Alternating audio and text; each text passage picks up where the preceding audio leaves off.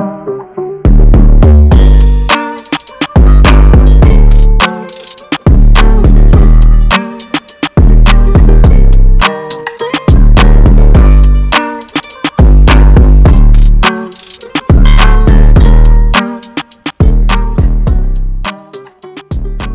is going on, ladies and gentlemen, and welcome back to another installment of the Rufus Rundown podcast. I say another, as in it hasn't been over almost 10 months? I'd say 10 months, I never had the exact number on the return announcement video, but we are finally back here on this Wednesday morning.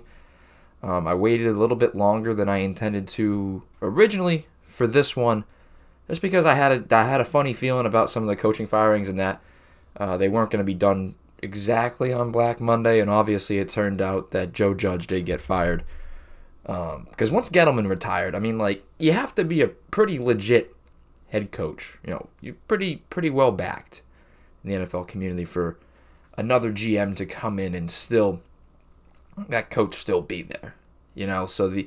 So ownership obviously made their decisions, probably did a different type of interview, tried to allow him to, speaking of self, defend himself, see what the plan was going forward, and if it matched up with the ideologies of who they were bringing in for a GM,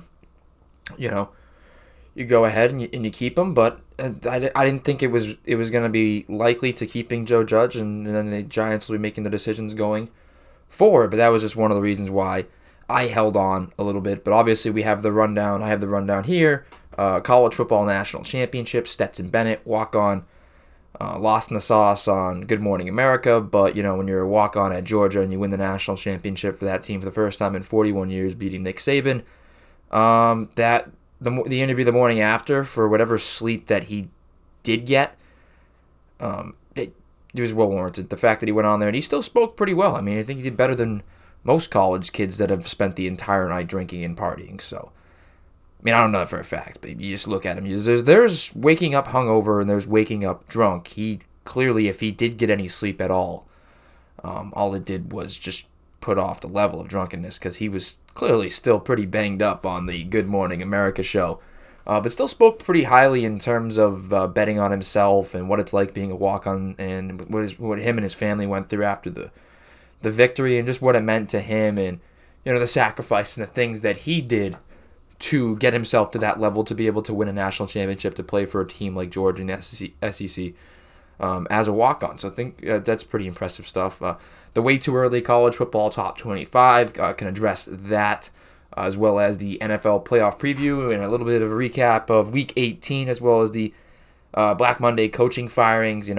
As I begin to work back into this podcast, and past opinions and whatnot can be held more accountable to.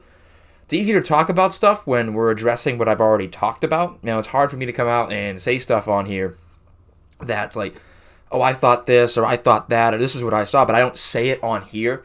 When I don't address it on here, it's hard for me to say, because it's just whoever I'm talking to at that present moment in my life, and it's not out here, and I can't, I'm defending something that hasn't existed, that you can't see or hear, which is a credibility thing. So I'm glad that I'm restarting this and just kind of biting that bullet and going after it. I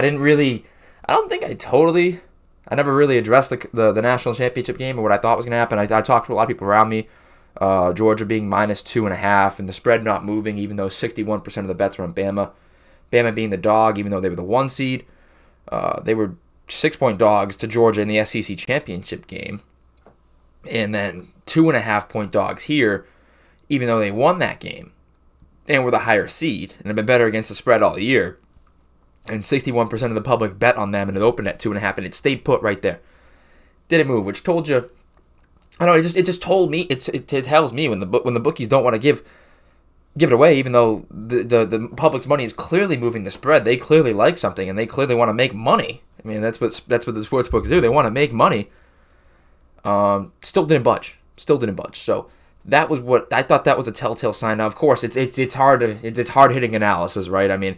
Their defense, their offense, whatever. I'm a football player. I'm supposed to be talking about whose defense is better, whose offense is better. And we can get into that. We'll get into the trials and tribulations of the actual game itself. I just thought, when you look at it from a betting perspective and a picking perspective, that is one of the things that I see, and one of the things that I look at a lot in terms of just making picks for games in general, whether there's money on them or not. Even back when I used to make the rundown picks, We'll get back to that again. We're making rundown picks for the playoffs and for sports and basketball and whatnot. Might even make it a nightly thing. Who knows? Tune in to TikTok. Maybe I can make it into a nightly thing and just have some fun with it and pick some games. I mean, I've been using Action Network to pick some games. Return on Investment Action Network's a great app. So I've been using that. I use that on Twitter for a little bit. I'll be using that on my other forms of social media. I put out the fake ticket, no actual money out there, of course, but just on Action, what I thought was going to go down in little bets you can make. So that should be interesting going forward. Just with the picks that I'm going to make and what I see, and just it's an easier way for me to get out there what I think's happening or who I like, and just sports betting is a bigger thing and it's growing, and I think that it's just becoming more and more legalized, pretty much everywhere. But anyways, to address, we've added yet another brand to the little sidebar right here. So we obviously have Ethan Souza Design. If you have any graphic design needs, whether it be on shirts, hats, logo for your business, you want to upgrade your logos for your business or a school even, or whatever it may be, you really want to start to grow that and change that and adjust that to more of the modern day. You have a cause, you have, a marathon or a certain run or a golf tournament, whatever it may be, you need a logo, you need shirts printed, you need logos printed on hats, you want to revamp the logo, whatever it may be. Ethan Souza Design is your guy. His all his work's going to be linked in the bio, in the description of the bio, that you can go check him out, and his social medias will all be listed all over his website as well, and you can get in touch with him in various amounts of ways, but that'll be linked in the description. The same with Know Yourself. That's my roommate Israel. Great clothing brand. He continues to drop more and more different kinds of apparel, really comfortable stuff, cool color schemes, and really when you look at the mission of what Know Yourself is in terms of really finding yourself as a human being, and his mission statement behind that in terms of, there's meaning. It's not just clothes going out there. There's still a meaning in terms of what that I and what that KY means. So go check him out. That'll be in the description as well. And then Jared Antilles too, if you're looking to get in shape, train for college, just train in general, get yourself in better shape. Jared is your guy. It's who I train with. It's who's really elevated me, not just as an athlete, but as a person. It really elevates, your discipline and your commitment to excellence and commitment to bettering yourself. Jared is the guy, and I'll have his information linked in the bio or description. I say bio, description. Either way, the information will all be there to get in touch with them, get on their social medias, get to their websites to progress there. To either order your clothes, your graphic design, or start getting into better shape. It's January, so there's a lot of New Year's warriorism going on. But if you get in touch with a guy like Jared, you're not just going to be a New Year's warrior. You can actually get committed to something, and it is something I highly recommend. So without further ado, we get into it. Georgia winning the national championship. First time in 41 years since Herschel Walker was there. You see some of the pictures. There were wide receivers lined up in three-point stances. Definitely a different time when they last won it. Of course, Stetson Bennett, the walk-on, leading them all the way. Against Alabama, Kirby Smart being the second of the assistants to leave Alabama and coach against Nick, and beat him. Jimbo Fisher earlier this year with the upset for Texas A&M, and now Kirby Smart with Georgia. And let's be honest with you, Georgia's just flat out physicaled, outplayed Alabama. When it came down to it, there's a lot of pressure on Stetson Bennett all throughout. They put pressure on Stetson Bennett, but as it came down to the end, he was pretty well protected when those drives came to be where they just outplayed him. Of course, you're missing your two top receivers to ACL injuries. I believe Williams has been more confirmed as an ACL injury, which was ankle bone low. It was the valgus of the knee. I mean, it was almost guaranteed to be. It was non-contact, so just catastrophic with the ankle bone low.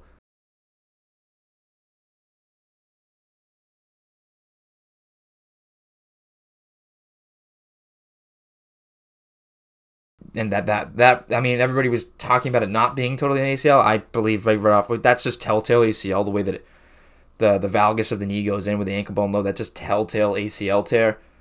Would have been shocked if it wasn't. So him and Mechie both now going into the draft with ACL tears. It sucks. It's sad, and it's sad the way that flat foot training has put these guys in a position where those injuries are more and more common, and that's with everybody, in a sense. But that's more of the display of it on the national stage to show what this flat foot training is doing to these people.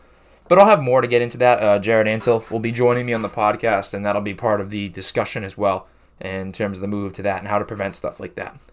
So obviously, Georgia, 33-18, sealing it with the pick 6. Like I said, now Saban is 25-2 against his former coaches. It's a big accolade for Kirby Smart. They had a lot of field goals in the first half. It was a slow game. But then when it came around to it, just Bama could not execute around the goal line. And that's where you lack those two receivers. You need guys that make play. You just need playmakers when it comes down to that area. Field goals aren't going to win you national championships. They just didn't have enough of the consistency with playmakers. Bryce Young tried like hell, was under pressure all game from Georgia. Forgive me if I say Atlanta. I don't know if I said Atlanta. Forgive me if I say Atlanta. I think thinking Falcons, Georgia. I don't know. Same state, so I get confused. But yeah, Georgia obviously making it pretty tough on them. I mean, Georgia has a very, very talented defense, talented defensive line. They controlled the line of the scrimmage for majority of the game, got pressure on Bryce Young. The secondary played pretty well, and of course the secondary has an easier job when you're missing your top 2 wide receivers. And a lot of young kids for Bama having to step in and just not being at that level yet. Just they haven't grown into those guys that those Bama receivers typically become. And Bryce Young's job was certainly a lot more difficult.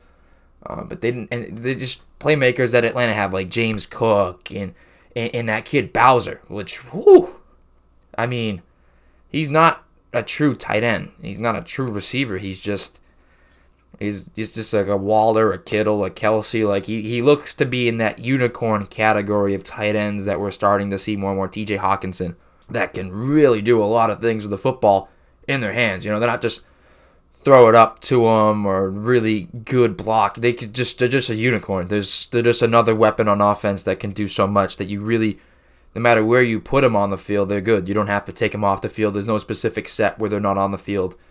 Like Jimmy Graham was more of the outside guy, couldn't really block well. Like they're just magnificent in everything that they do in terms of how they're utilized. And of course, he gets the score in that game. But it was opened up in the third quarter by the Zamir White touchdown after the big James Cook run.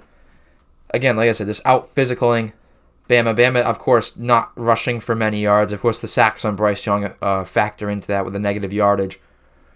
But the pressure under Bryce Young did everything that he could in that. But again, like when you lack those definitive playmakers, it's going to be incredibly tough to get going. And just Georgia celebrating like crazy. First time in 41 years. You got to give a lot of credit to Stetson Bennett, Kirby Smart, those guys on defense, Jordan Davis, the nose tackle. I mean, just very, very high level players at Georgia.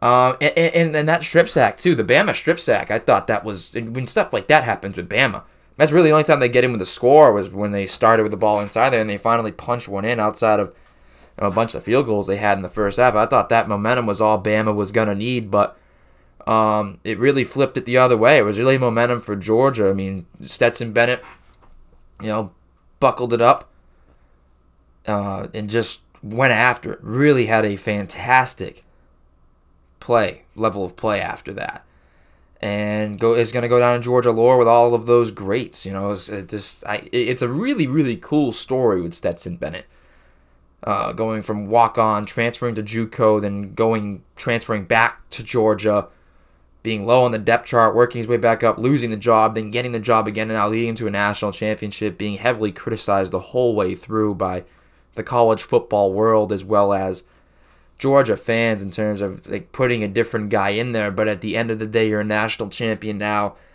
All the naysayers they could have said whatever they want and can say whatever they want now, but you have that ring on your finger, and will go down in Georgia history, in Georgia lore for forever. People will forever ask about Stetson Bennett. Parents of Georgia and their kids will ask, who was he? Did he go to the NFL? Whatever it may be.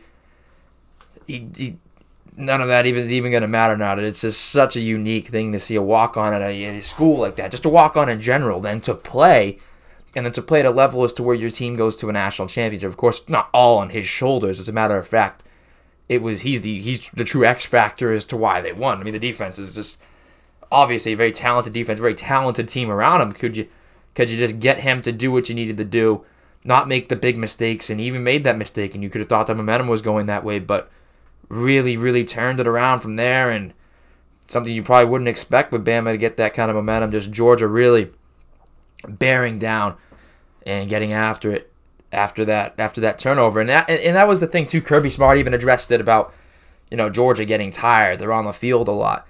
And it was a question of manhood. Are we going to get out tough? Are we going to get out physical? Are we just going to do they want it more than us? And that was not the case. And even looked like that might have been the case. That might have been the break. That might have been the lapse, but it wasn't. It was it was what they needed to really just get after it and go in that, and really created an entertaining game, especially late. Now Bryce Young, of course, another year, wasn't his best performance, but like I said, when you lack those definitive playmakers at that level, considering how talented Georgia's defense is, there's only so much you could do. He was under duress all game. I thought really played well under pressure, and I think still an impressive performance from a sophomore quarterback. And Bryce Young underthrows that last pick. I'm not sure if there's a miscommunication on the route, but just, can't win them all. Can't win them all. And Saban said after the game, this game is not going to define these young men, and they're going to grow and go back. I'm pretty sure they're already number one in the top 25 for the way too early top 25, and I'm sure they'll hang around number one for a while, and I'm sure they'll continue to hang around number one. But all the props to Georgia with Bennett taking home the MVP. Just nastier football. Controlled the trenches. Just flat out wanted it more than Bama. And of course, when the injuries come down to it, they had more talent on the field, on the side of the ball that they are coveted for that defensive side of the ball. So really, it really worked out in Georgia's favor. Just big boy throws from Stetson Bennett. That throw to Donnie Mitchell was, hopefully I'm pronouncing that right, Donnie Mitchell was incredible. Incredible. They saw he gets the free play, sees him jump, takes advantage of that, and puts Mitchell mossing the defender. But what a fantastic throw by Stetson Bennett to put it up there. The pressure on Bennett early didn't matter because it didn't amount to anything in the end. By the time when the game mattered, they couldn't really put that pressure on Bennett, and they take full advantage of it. James Cook, Dalvin Cook's brother, very, very talented, and just, like I said, very, really, really entertaining football game when it gets down to it, and when it gets into the real fundamentals of football, the grittiness and this just the commitment to winning that game, the commitment to controlling the trenches, controlling the pace, controlling the physicality. Like I said, Bama just could not, in those big situations, couldn't get it into the end zone, and that's the fault of them. That's the fault of them. And would it come down to some of Bill O'Brien's play calling? I'm sure it does. I'm sure there's some of it where he might have been trying to do too much. There was a lot of RPOs. I know college is still a lot of RPOs, but sometimes you just got to go let your guy make a play. You got to let Bryce Young, you just got to let him make a play. Don't try to overcomplicate things. You got the guy. You got the Heisman winner. You got the guy. Let him go make a play. He's the only first Heisman quarterback at Bama ever as a sophomore. Still got another year to go. So let your guy go make a play. Don't put all these different reads and just go get it. Let him call his play. Let him make his mark. Let him go get after it. I think some of it, if you look into some of the deeper analysis, might come down to some of the play calling. But at the end of the day, like I said, it's the physicality. They just got outplayed when it came down to it. In the trenches, outmanned on the outside. The receivers made more plays. Their secondary was better.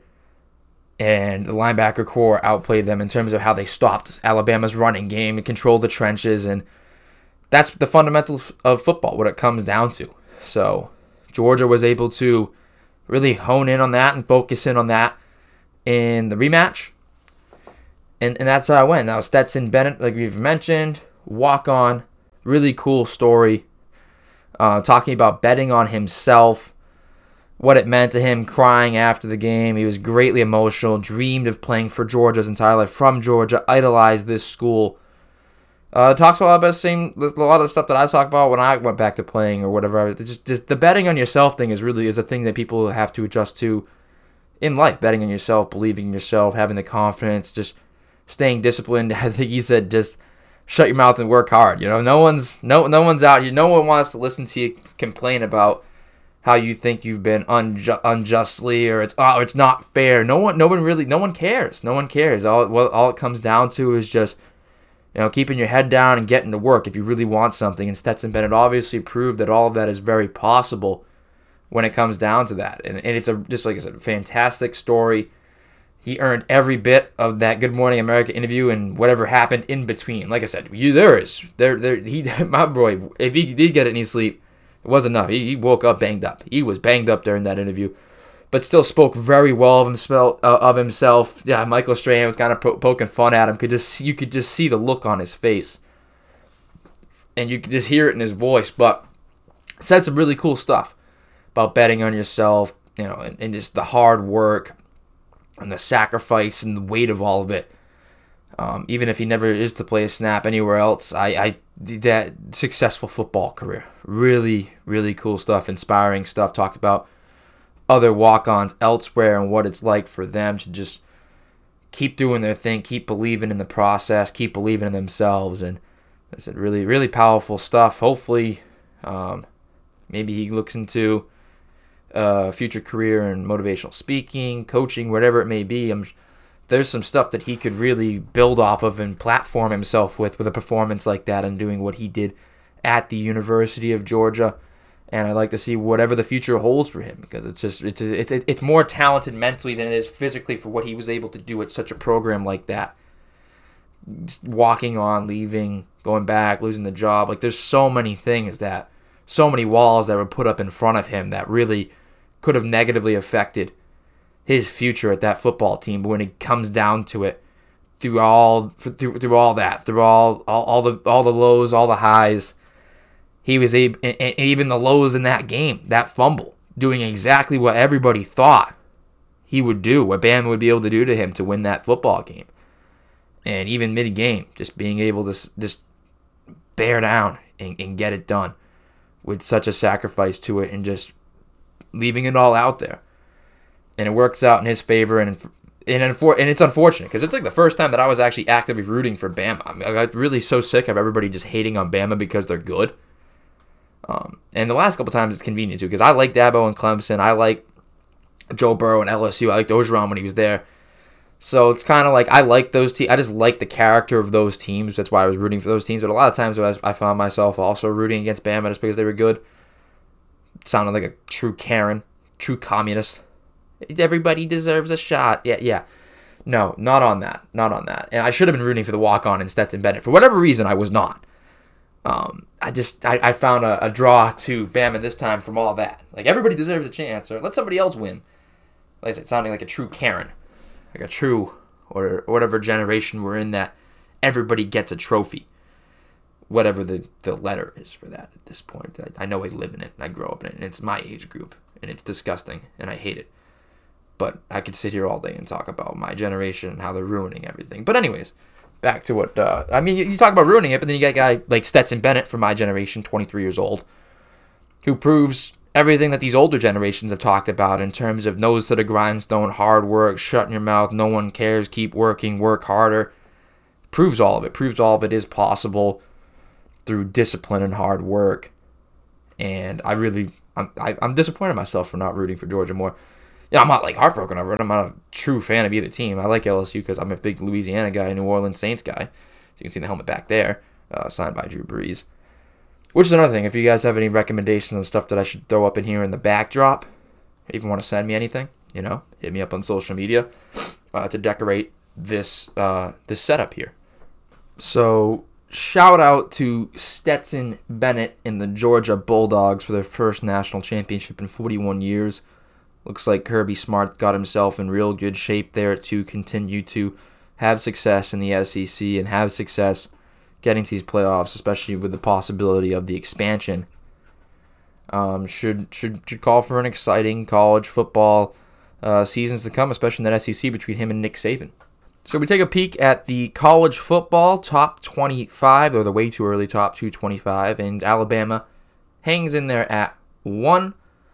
You have at 2, you got the Ohio State Buckeyes, couple of receivers set to leave, but then you got a couple of the true stud wide receivers in Jackson Smith and Jigba and Marvin Harrison Jr. set to return. That we've seen a lot of good performances from them. Georgia in at 3. Of course, they're going to lose some big names on the defensive side of the ball. But obviously, whoever's behind them, obviously with the coaching of Kirby Smart and the way they're put together and built, certainly going to be poised for some success. Texas A&M sliding in there at 4 as long as they can figure out a quarterback situation. Some guys transferring in, of course, and rebuilding up that O-line. Jimbo Fisher's going to have his boys ready and set to go. Even after the upset of Bama, it does set them up to grow. Michigan at 5 after a rather fraudulent performance in the college football playoff. They're in there at 5. They're going to lose a lot of their pass rush and David Ojabo and Aiden Hutchinson. They're going to lose Hassan Haskins at running back, Ross at linebacker. They're losing quite a bit of their defensive studs with a big linebacker. So we'll see how they are able to react to that. Notre Dame loses Brian Kelly. And then Michigan still might lose Harbaugh too. So Notre Dame at 6, losing Brian Kelly. Makes me think of Harbaugh not being there. 5 and 6 might not be where they're at. Utah at 7. They've shown some serious play. I think that Rose Bowl performance was fantastic against Ohio State, and it keeps them up there. NC State set to have a pretty good senior class in there. Have a lot of returners, 8 on offense, 10 on defense, and really help grow in that ACC with Clemson still trying to rebuild their coaching staff, rebuild all their recruiting, and get back to the level that Dabo Swinney wants to be at. Oklahoma State at 9. They upset, obviously, Notre Dame in the bowl game, and then Michigan State at 10 to round out the top 10. You have Clemson 11, Oregon 12. Houston Cougars at 13, Wake Forest at 14, although Joel Klatt has Wake Forest inside his top 10. Wake Forest a pretty good year last year. Iowa at 15, Baylor at 16.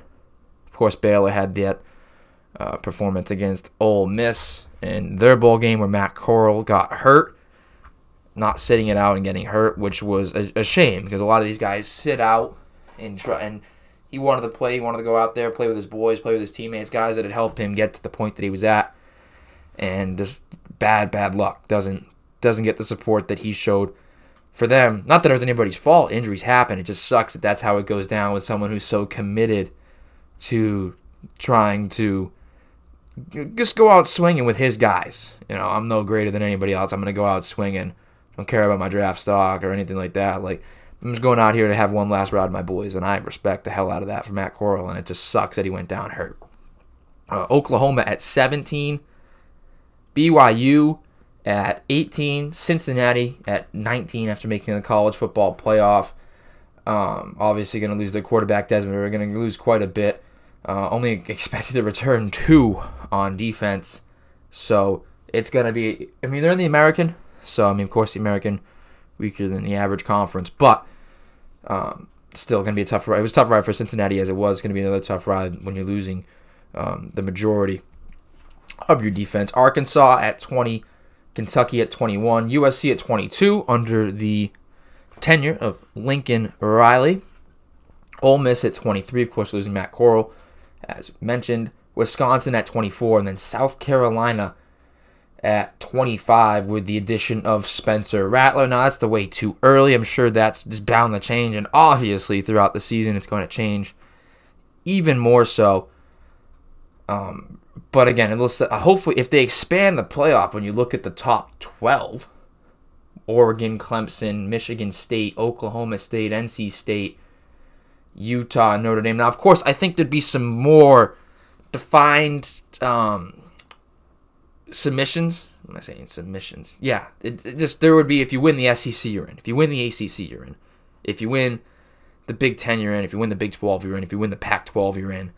And they'd probably add one more conference. And then from there, actually, the one more conference would be of any of the outside conferences. The highest ranked team that won any of those conferences, like the American or the Big East or whatever it may be, those teams would be, one of those teams would be it, the ones that they add.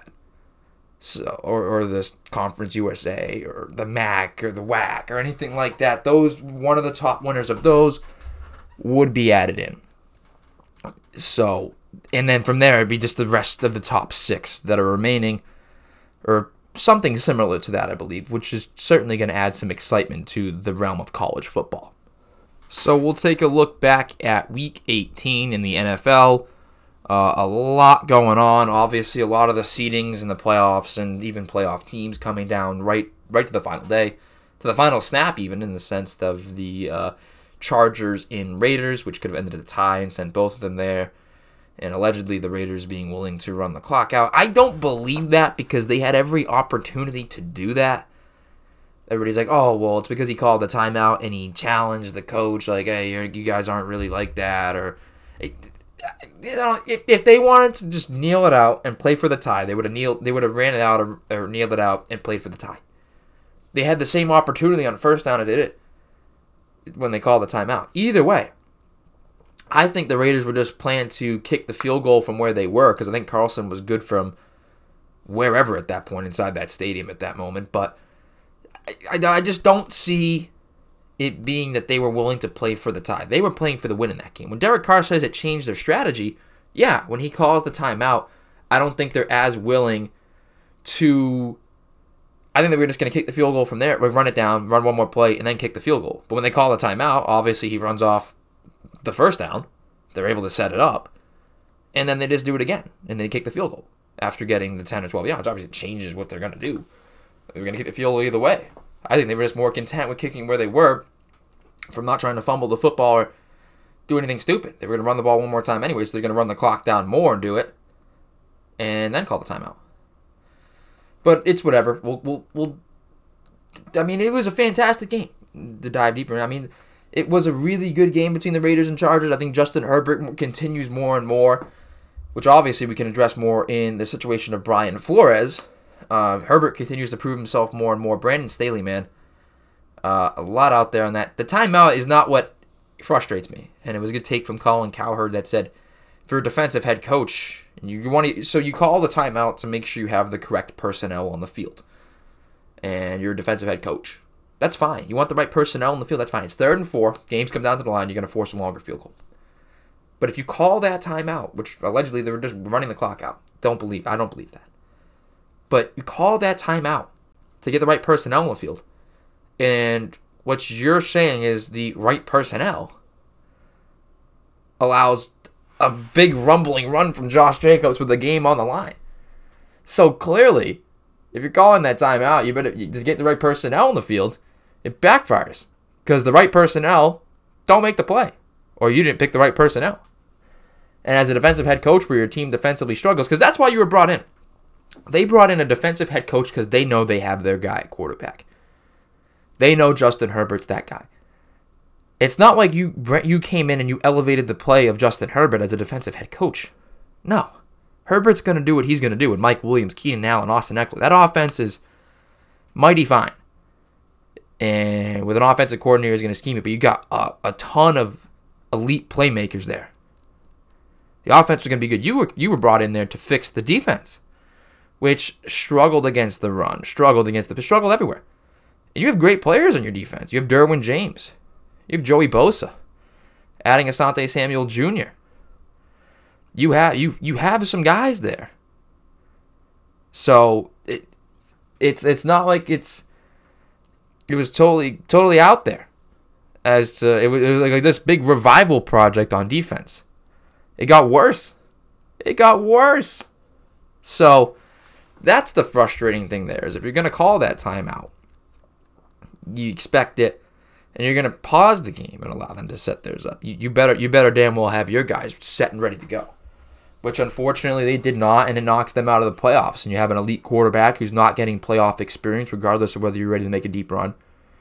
You're in good position for a good portion of the season. Now you are not quite the Colts in terms of that collapse. Now we'll get to that fraudulent performance in moments, but again, you were in good position all season. You have elite level play from your quarterback, your young quarterback who needs those playoff reps, who belongs in the playoffs, who just seems like that cool customer that is going to be a stud in the playoffs. You just need to help him a little bit. You need to allow him to stay on the field. You need to stop the run so they just can't run the clock out. If you're getting beat through the air, that's one thing. At least it's not taking up that much time. You can get into shootouts and win with Justin Herbert because he's an elite quarterback talent. But when they're just running the ball all over you and controlling the clock, it takes away from what your offense can do too. Which is just an incredible draw away from a fantastic talent. I know it's his first year, but that seat's going to be mighty warm for Brandon Staley when you have a quarterback like that. I mean, it's great for most coaches to have an elite level quarterback like that. It really is. But it also warms that seat a lot faster because you're not going to have that forever. You got to pay him eventually. You don't have to pay him yet. That's another thing. You still have him on his rookie deal. Surround him with everything you can. Build up that defense. He has those offensive weapons. You know, you can pay all those guys. He's not due for another contract extension for a little bit. Especially with the option coming around. That's what the Chiefs did with Mahomes. But the Raiders originally were doing with Derek Carr. Unfortunately, he got hurt. It goes on and on. So, not a good look for Brandon Staley as the whole season goes on, especially how it ends. Really good look for the Raiders. It's a really, really good look for the Raiders and Rich Bisaccia, who is just everything the Raiders have gone throughout the season with DUIs and the Henry Ruggs thing, which was terrible. John Gruden resigning after they were searching for the Redskins owner and just found different emails from him, and they haven't even reprimanded the guy that they're looking for. I'm not saying that they won't, but they go after John Gruden instead. There's so much out there you can talk about with the Gruden thing.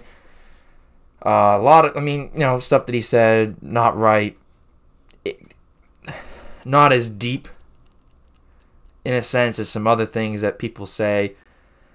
It's older, it's in the past. There's nothing to say that he hadn't adjusted his mindsets or hadn't regretted saying stuff like that or hadn't grown to appreciate different people or different things.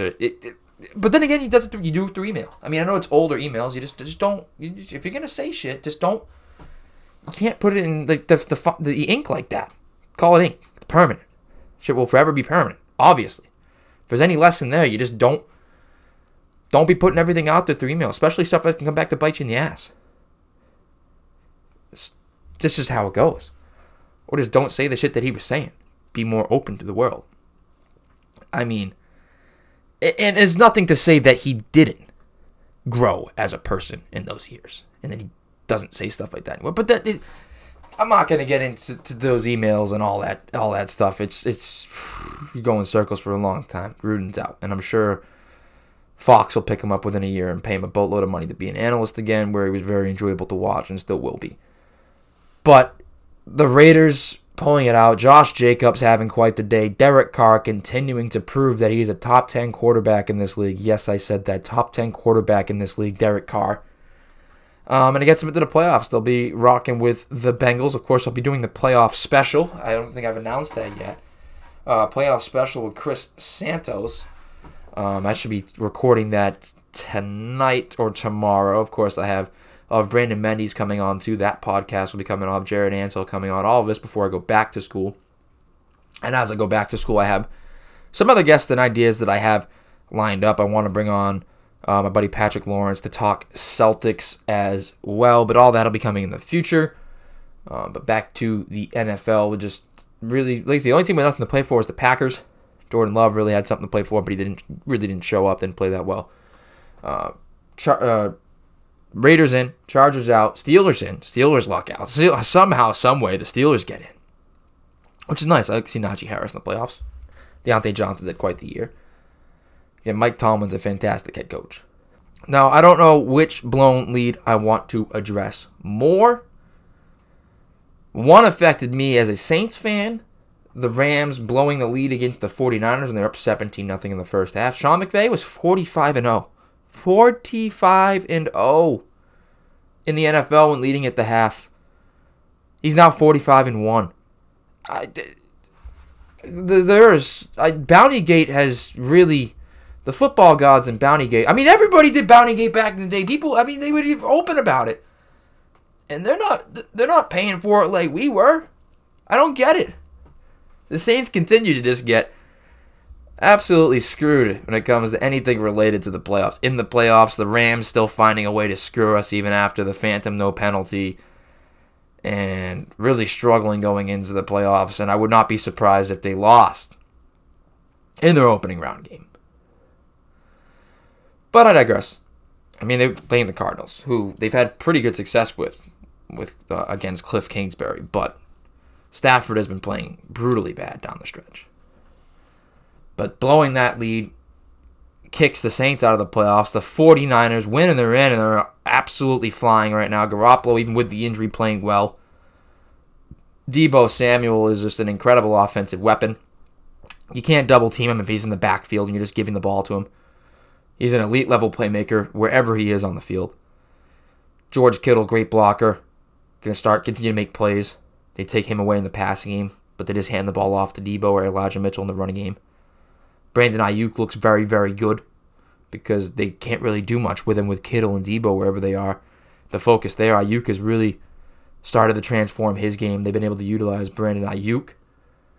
And I think it sets up the 49ers well to also maybe run the tables a little bit because they've dealt with some injuries and stuff over the year. Of course, knocks my Saints out, which sucks. But there's a lot to like about the 49ers team as well. The Colts losing just one of the biggest fraud jobs in ever. You know, this is the team that nobody wanted to play in the playoffs. And MVP Jonathan Taylor, Offensive Player of the Year Jonathan Taylor. Very, very good defense, great O-line, can keep the ball out of other teams' hands. You know, when you have a good run game like that. And you have to win one of your last two, including the one against the worst team in the NFL that was undone by one of the worst head coaching hires in NFL history. And no, you just couldn't do it. Now, if your season is on the line, or going to the playoffs, like the success of your season is on the line against the Jacksonville Jaguars, and you can't show up, you don't belong in the playoffs. I'm not going to go through any. You don't belong in the playoffs. You had two playoff games before the playoffs. The Colts not necessarily won, but that's playoff level atmosphere as well. You lose that one. And then a true playoff level atmosphere in Jacksonville with clowns. I mean, the situation set up as a whole is perfect. You got people with clown masks everywhere calling for the head of the GM, which must suck. Imagine, you know how hard it is to be a GM in the NFL? Imagine getting to, I would love to be a GM in the NFL. Would love to get to that level, be a GM in the NFL. It's a wonderful job. Yeah, or the idea of it is a wonderful job, being a GM in the NFL. And you struggle at your job. You know, you're struggling. And there are people wearing clown masks calling for you to be fired, chanting to fire you. What a turn of events. I mean, how successful must you feel to be a GM in the NFL? God, it must feel great. And because you're still staying in your dream job, in the league of your dreams, in the spot of your dreams right now, people are wearing clown masks because they're calling your owner and you a clown and begging and chanting for you to get fired. The tough look. That's tough. That's tough for Balky and the Jacks. But they ruined the Colts season. Division games, man. Division game. We talk about it with betting spreads and all that stuff. Just division games. They're going to get played tough. And they played them tough. And just the Colts. I'm speechless. Speechless with the Colts. It was a huge spread. Oh, God, Vegas must have made so much money. But then it was such a big spread, you don't know. God. Head scratching. And yeah, I'm not going to put all of it on Carson Wentz. Carson Wentz needs to be better. And Frank Reich was actually... Brian Flores was the shock fire of the league. Everybody was shocked about Brian Flores. The one that I thought might be able to shock some people was Frank Reich. I thought that there was the possibility that Frank Reich and the Colts would part ways just because of that game and how they gagged as a franchise there. Was not expecting Flores. But, of course, Flores was unrelated to the result he was getting, but more or less to the environment between him and the GM. But, again, we'll get to that. But the Colts won. And Frank Reich, I was like, I would have been surprised. Yes, surprised. But I wouldn't have been shocked if Flores shocked me. Flores was genuinely shocking. Reich wouldn't have shocked me. But he's there. And, I mean... Maybe it comes down to the in-season Hard Knocks bulletin board material. You waste away a great running attack like that, a great season from Jonathan Taylor. Really just a head-scratching, fraudulent performance. Fraudulent. I don't like to say stuff like that. I'm not saying it's easy, but God, you got to beat the Jags. You just got to beat. You don't have to cover. You don't have to cover against the Jags, but you have to show. They did not show up. They did not get off the plane. Did not get off the plane. And a lot of that comes down to coaching. So the Steelers obviously needed some help to get in, but they did beat the Ravens. Big Ben, the gunslinger he is, man. Can't get the ball downfield, but he's still the gunslinger, man. He might be firing off a lot of blanks, but he's still getting the job done. The Steelers' defense, again, playing out of their mind. If they can run the ball well against... I mean, obviously, the last time they played Kansas City, it did not go well in the playoffs. But again, I have the playoff special coming. We'll talk about that if they have even a chance of upsetting them. T.J. Watt tying the single-season sacks record. Michael Strand's 22.5. Again, this was another one, too, that came right down to the wire. Steelers hanging in there, almost tied and eliminated both themselves. The Ravens, I still think, Lamar Jackson hurt, banged up. They were hurt all over the place, much like the Saints. And in similar fashion, the Saints just missing out on the playoffs. They would have needed even so much more help to get in. But still, the Steelers get in to the dance. And Mike Tomlin's still yet to have a losing season in this league, which is impressive. And I think that Deshaun Watson might find his way up to Pittsburgh. I really do think that Deshaun Watson might find his way up to Pittsburgh this offseason, which makes them an instant contender with the weapons that they have. But the Steelers are in. We'll talk about it on the playoff special to see if they're going to go anywhere. If I was a Steelers fan, whatever you can getting to the playoffs, I would take that and would look forward to next year. But again, we'll talk about the playoff special. Now we have another. It wasn't as fraudulent as the Colts, but it was a somewhat fraudulent performance. The Patriots losing to the Dolphins. It's not a full-on fraud alert. I'm not saying it's DEFCON 5 or anything. But I don't know what it is. Miami. There is a curse on the Patriots in Miami. When Bill Belichick, I'm assuming this is how it went. Bill Belichick made his deal with the devil. Didn't completely sell his soul to the devil. The bargaining chip was every time we go down to Miami, we lose. We will guarantee. I will Super Bowls, playoffs, black magic, penalties, all that, all for us. We will take all of that. The luck with penalties and players just blatantly lining up offsides with the game on the line, and the Tuck rule and all of these things, the deal that he made with the devil, all that for the exchange of being cursed in Miami. Another loss in Miami, and they fired Flores. Flores doing well against them. The Miami Miracle, it doesn't make a lot of sense. The Patriots obviously still getting into the dance. The Raiders go up to the 5, the Bengals the 4. The Patriots will have to play the Bills for the third time, and weather depending. Obviously, I like the Bills in that one, at least from this moment of perspective, just because when Josh Allen can flat out outplay just about anybody in this league. Josh Allen will outplay every team on his own until they get to the AFC Championship game, most likely against the Chiefs. Every other team he can flat out outplay on his own. One of the best secondaries in football. I think the Patriots D-line is better. I think the Patriots O-line is better. But I think the linebacker core for the Bills is better. I think the secondary for the Bills is better. And I think the quarterback play is better for the Bills. But of course, the running game, too, for the Patriots is a lot more productive.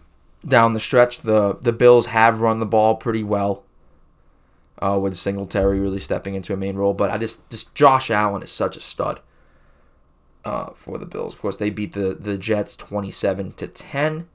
But the Patriots just so cursed in Miami, man. So cursed in Miami. Of course, you'll be talking about all the winning fair fans and the penalty fans. Listen, you've got your fair share of calls in your history. Football is football. Missed calls are going to happen.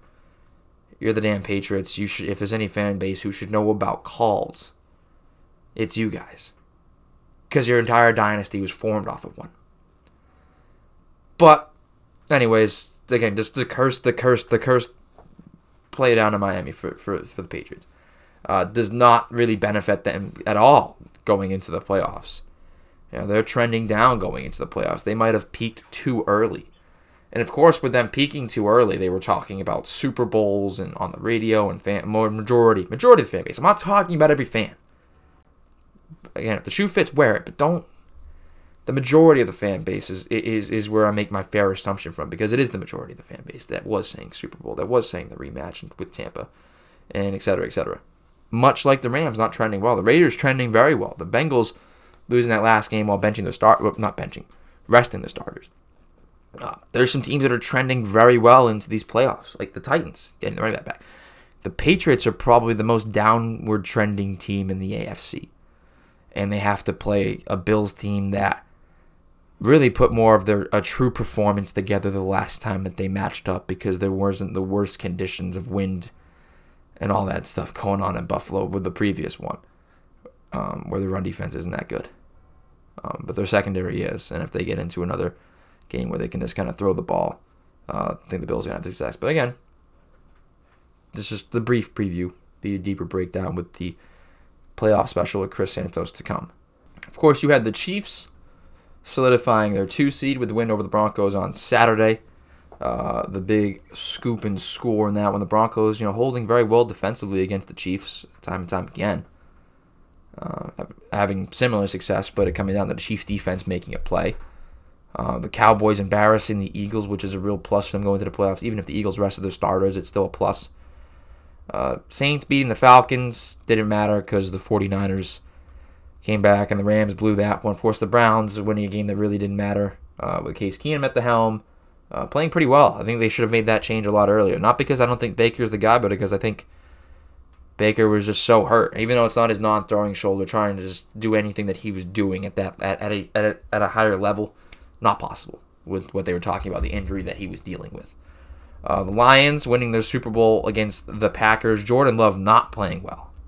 That was the big thing in that game. I wouldn't even have started Rodgers unless he wanted to. You got to appease Aaron. But I would have played everybody else. I need to see what I got with Jordan Love. And going off of what I saw, you better make Aaron happy. Because it doesn't seem like he's taking that step yet. I mean, he looks good in camp. But that was a big game for him to make some plays, and he just didn't seem like he had it in him. Of course, the Lions up and playing well, really good finish of the season. The foundation for the Lions is set very well. I think if you get Dan Campbell some serious coordinators, I believe Anthony Lynn going there to be a coordinator for him, he'll be in good shape. Those guys get to play for him. He's built a really good team culture there, and I think Dan Campbell is going to bring some success to the Lions, especially in that division, and especially if Aaron leaves. I mean, you saw it there. What can happen? What can take place?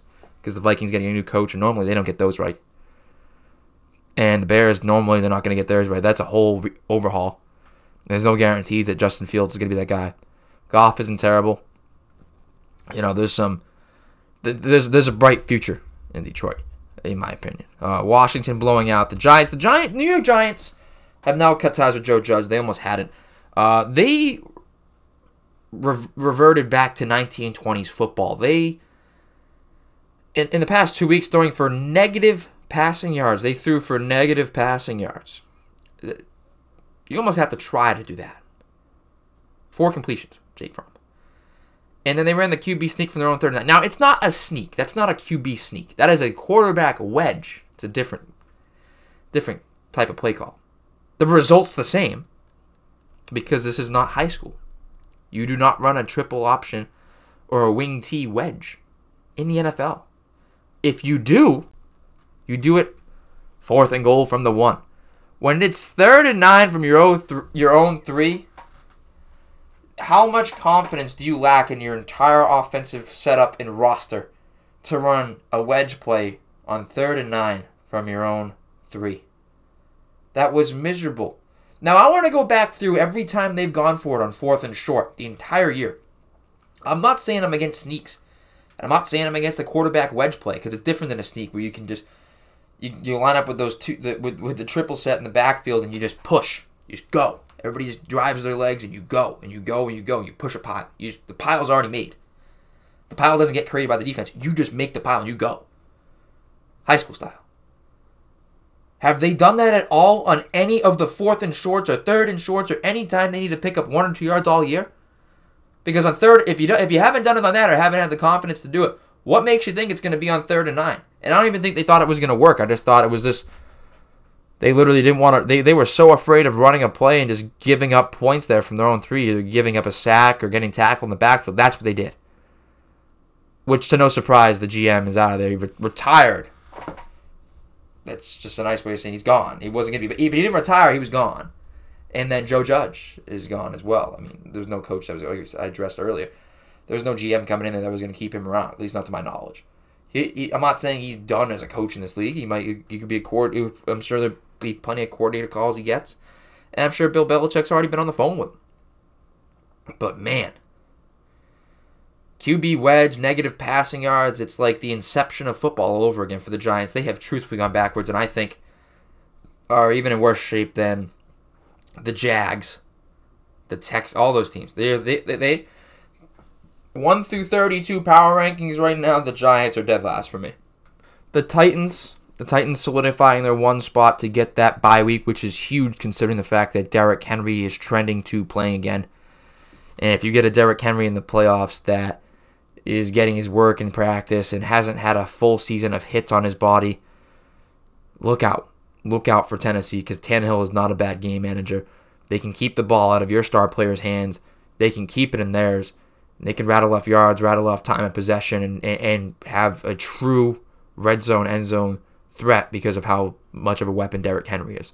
The Buccaneers very quietly securing that 2 seed, 41-17 with 24 fourth quarter points for the Tampa Bay Buccaneers. Tom Brady showing out. Rob Gronkowski having a big day. Again, it kind of scares me a little bit. No one's really talking about the Bucs that much. And again, kind of coming down to that, Brady ain't going to do it this year. Can't do it again.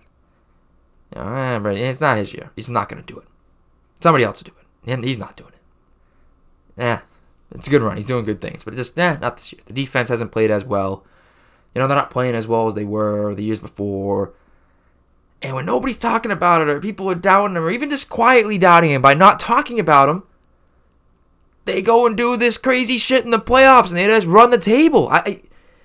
Again, we'll talk about it in the playoff special. There is something there with the Buccaneers, for me personally, that I have a feeling with them that no one's talking about. Everybody's kind of forgetting about them, which is something you don't want to do. You do not want to give. You're not even giving Tom Brady poster board material. He just makes it up on his own. I thought the last episode that maybe of the Man in the Arena.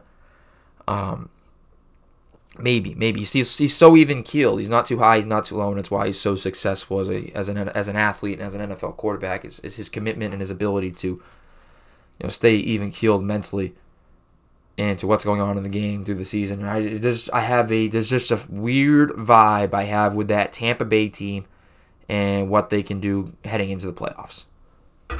So last on the schedule, we have the NFL Black Monday, the head coaching firings.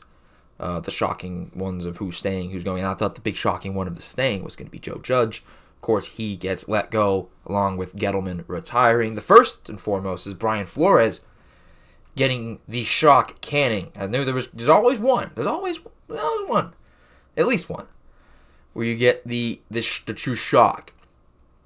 And Flores was shocking. Flores, 24-25, but 2 straight winning seasons. It was 1-7. His quarterback gets hurt. He still finds a way to rattle off to a 9-8 record, almost making the playoffs. They struggled and didn't really show up against the Titans in that game, but his big chip on his shoulder and his big deal there's been a bad relationship between him and Tua because he was a Herbert guy. The GM and the owner went the other way. They went with Tua. And he's carried that chip. He's carried that weight of all those relationships and the fact that he was right with Herbert and everybody else was wrong.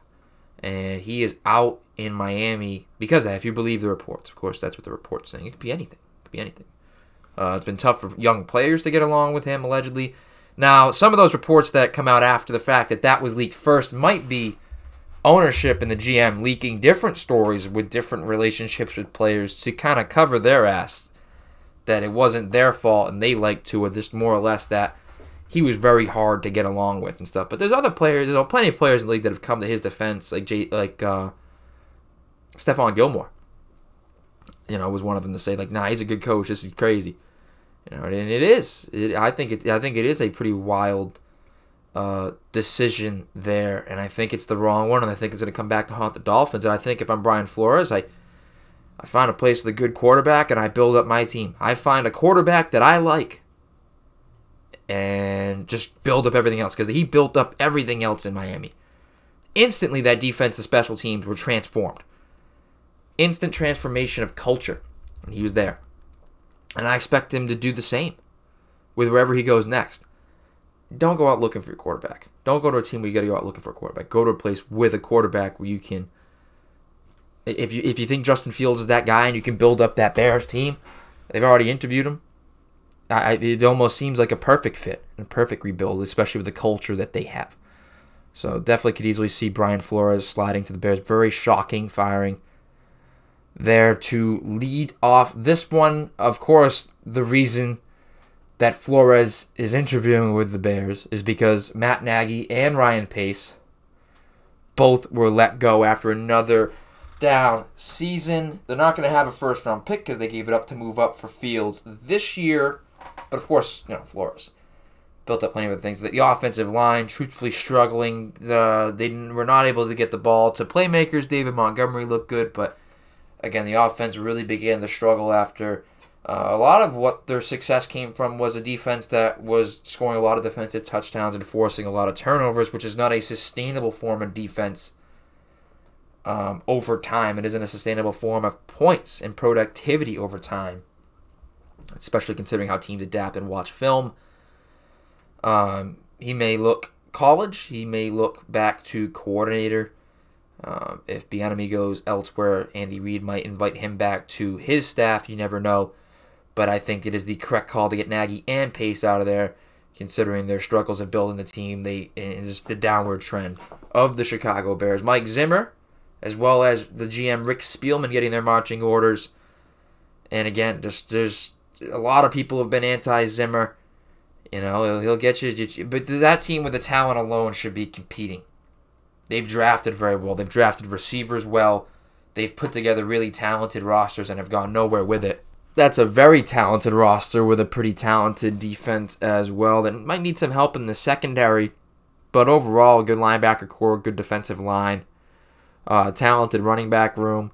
The quarterback room might handcuff you a little bit. Kirk Cousins might not be... I don't think you can ever win a Super Bowl with Kirk Cousins, unfortunately.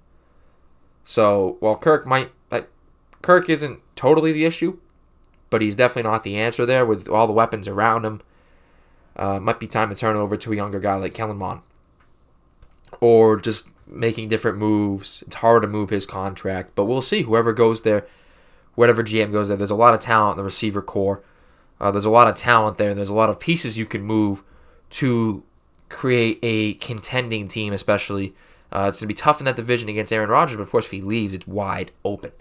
Vic Fangio departing in Denver. Now, he was like the first coach, I believe, to have a top 3 scoring defense, which is what you really like, is scoring defense, and have a below 500 record. First team in a long time to do it. Or maybe first team in NFL history. I have to fact check that.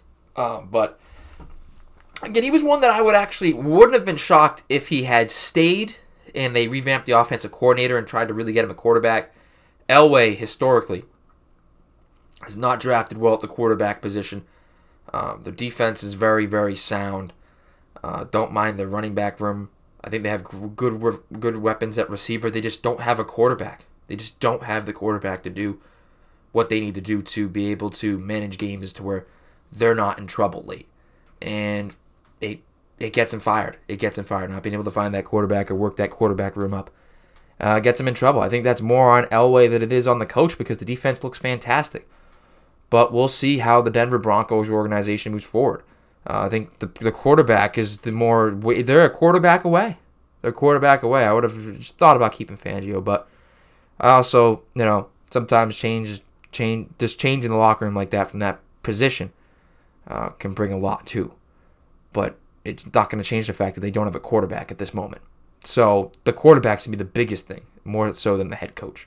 Like I had mentioned before, Joe Judge and Dave Gettleman both exit stage left, or maybe stage right for Gettleman as it was retirement. And like I said, I've addressed just about how disgusted I was at the end of the Joe Judge era.